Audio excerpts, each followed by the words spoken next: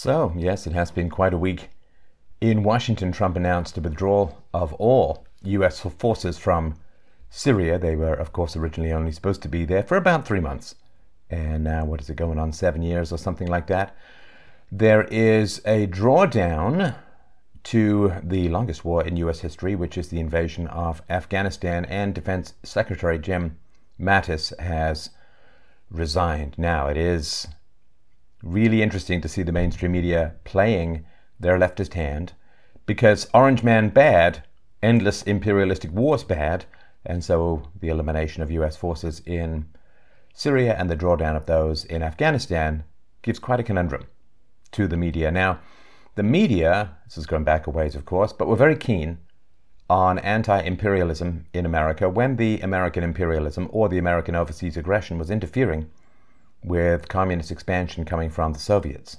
Now, that it's not the case anymore, now that the American forces are fighting a proxy war against the nationalistic Christian Russians in Syria, well, now it's a whole different matter. Now they should stay and kill each other, given that the military in the United States is overwhelmingly Christian and Republican, and given that there's nationalistic Christians on the other side through the proxy war through to Russia, it's easy to see that those on the left really, really like seeing Christians killing other Christians for obvious demographic and politically voting reasons. Now, the other thing, of course, that's going on is the government shutdown, which I'm sure comes as a relief to taxpayers, but invokes existential panic in the hearts and minds of those who are dependent upon the state for their resources. So, as you may recall, back in the race to the presidency, Trump said that he was going to build a wall and that Mexico was going to pay for it. Well, Trump recently gave $10 billion to Mexico.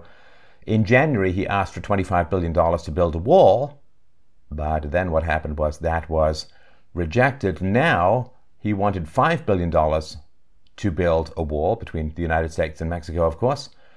Now, the Senate said no, and they refused to add this money to a stopgap spending bill, so now the government is shutting down. This is the third time that the government has shut down in Trump's presidency. Now, a government shutdown, however lovely it may sound to libertarian ears, is not really a shutdown at all. Well, I guess it's a shutdown for NASA and the IRS. So those who are into deep space and those who pillage deep pockets, well, they are being shut down, but it doesn't really matter, because when the government workers, quote workers, go back to work, they will have back pay for the time that they're away. So it's not really a shutdown, of course. So Trump is pushing for $5 billion to fund the wall, and of course the Democrats are opposed to funding the wall, because the Democrats have abandoned the traditional American voters for the sake of importing millions of people from the third world who reliably go on welfare 3/4 of the time often and reliably vote for the left. And so they can't convince the American people, so they're basically replacing the American voters with those who are predisposed for a variety of reasons, not least of which is probably to do with lower IQ, who are predisposed towards voting for free stuff from the government, which is another way of confessing that you really don't expect to contribute much to the government. Yes, I'm looking at you, large proportion of female voters.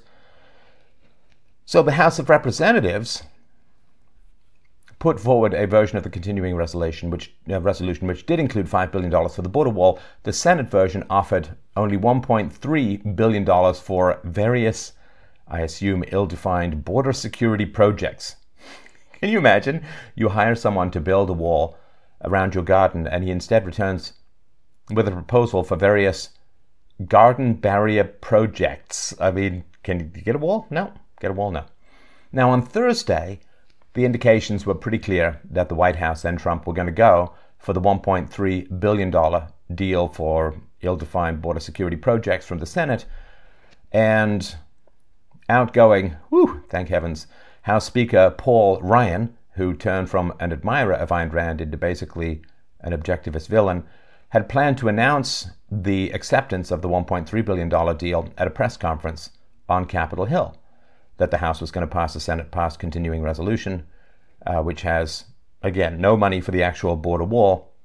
And what happened is his base has revolted, and I'm not just talking about getting scathing tweets from Ann Coulter, although that is pretty much playing Fruit Ninja with Trump's ego, but talk show hosts, the base as a whole, were in full revolt over not only is Mexico not paying for the wall, not only is Trump not getting the $25 billion for the wall, not only is he not getting $5 billion for the wall, but he's only getting $1.3 billion for various security initiatives. And that's all nonsense that would never ever be used to build anything of utility, because the moment it's of utility, then you know that the Democrats are going to oppose it. How do you know the border wall will work? Because the Democrats will move heaven and earth, well, really hell and hell, to prevent it from coming into existence.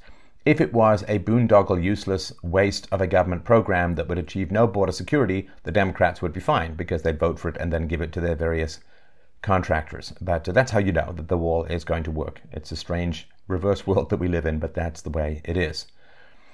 So top conservative leaders took Trump out to the Woodhouse about his plan to accept this ridiculous deal, and then Trump reversed course. He made an emergency phone call to Paul Ryan saying that he, Trump, is not going to sign any bill that does not provide funding for the wall. And so the House then passed a new continuing resolution that contained $5.7 billion in border wall money. Now, Trump is not going to be able to go back to Congress to ask for any additional money after the holidays because, why? The Democrats, after the midterms, have a firm control of the House, and they're not going to give him a penny more. Democratic leaders, Representative Nancy Pelosi of California and Senator Chuck Schumer of New York, said that Trump, quote, threw a temper tantrum and convinced House Republicans to push our nation into a destructive Trump shutdown in the middle of the holiday season. Did you see that? Did you hear that dog whistle? Holiday season. That's right. Nancy and Chuck, for some odd reason, can't even say the word Christmas. How interesting. They were also talking about how Trump was endangering law enforcement people. It's like, hey, you know what endangers law enforcement people? Not actually having a wall. Just wanted to sort of mention that. So Trump said Friday that the Democrats, of course, they oppose any kind of major funding for the wall construction. The Democrats take control of the House on January the 3rd. Trump said on Friday, quote, this is our only chance that we'll ever have, in our opinion, because of the world and the way it breaks out, to get great border security. Now, there was originally a border wall. Now there is something called a steel slat barrier, which is probably the difference between the beer goggles of the woman you have a one-night stand with and the crinkly Lance Hendrickson mask of mortality you wake up to the next morning.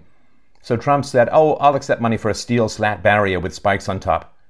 He said, well, it's going to be just as effective as a wall and, quote, at the same time, beautiful. I don't think beauty is what you're really looking for. So that's where things stand at the moment, of course, and let's look at the basic political reality. Now, first of all, why is it so tough to get a wall? I believe that Trump and the White House, through various security agencies, have received word that there would be significant civil unrest if a wall starts to get built. Right? Because there are lots of people in the country illegally or legally who are looking to reunite with family members who cross illegally into America over the border. And so my guess is that the media will whip everyone into a frenzy. Antifa and other left-wing organizations will whip everyone into a frenzy. There will be a significant amount of civil unrest. And that's one of the reasons why the difference is between campaigning and governing, naturally, is that when you're campaigning, you can make all the promises that you want.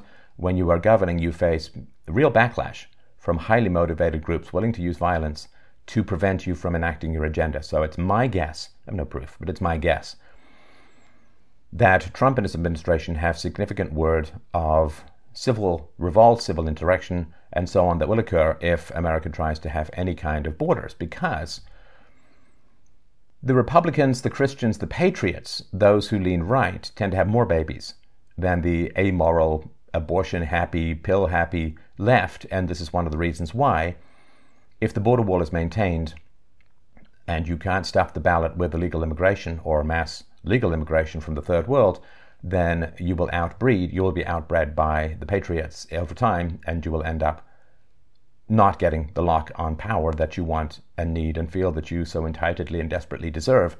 So that's one of the big reasons. The Democrats, and many Republicans, of course, are completely addicted to political power. Now, the one thing we know about addicts is they don't really think long-term. They just look to get their political or particular fix in the moment, whatever it is, drugs or sex or gambling or drinking or whatever. It doesn't really matter in the long run. They'll burn their families to the ground or burn their culture and history and country to the ground to get their ill-gotten dopamine fantasy gains. So that's the real war that is going on at the moment. Now, there has been a history, and Ronald Reagan's son tweeted about this, that back in the 80s, Ronald Reagan offered amnesty in California to illegal immigrants in return for border security. Now, of course, the amnesty was passed and it turned California straight to Democrats, which it used to be very much a factory for producing great Republican leaders. It turned California to the Democrats, and of course, Reagan never got his security. It's just a bait and switch. Sure, you can have security in exchange for amnesty. You get the amnesty, you never get the security, and it's a very old trick that nobody should fall for anymore. And in reality, I mean, everybody knows the deal. Sanctuary cities means that amnesty is already here. Like in America, if you're an illegal immigrant, you can get free government health care, you can get welfare payments, you can get massive translation services, you can put your kids in government school, and you can move to a city where they will never enforce any deportation orders or ICE detainee orders. And so, yeah, I mean, mass amnesty is already in the works because of activist judges and so on. And the Democrats, of course, have a strategy. And the strategy is very simple, which is say, oh, why do the Republicans always crumble and why do the Democrats hold firm? Well, the answer is very simple. And you're actually countering that answer by watching and hopefully liking, subscribing, and sharing this video. The answer is very simple.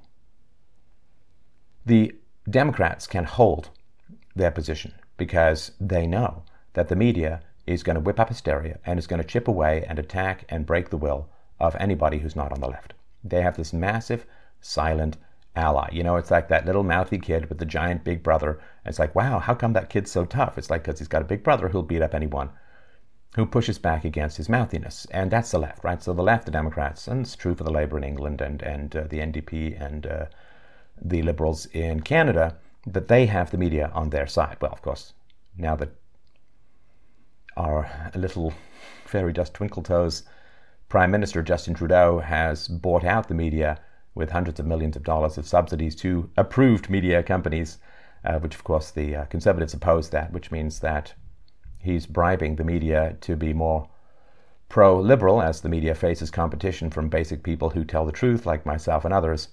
So they can just wait. They can just hold out because the media will whip everyone into a frenzy. The media will attack and viciously slander and undermine people who oppose their agenda.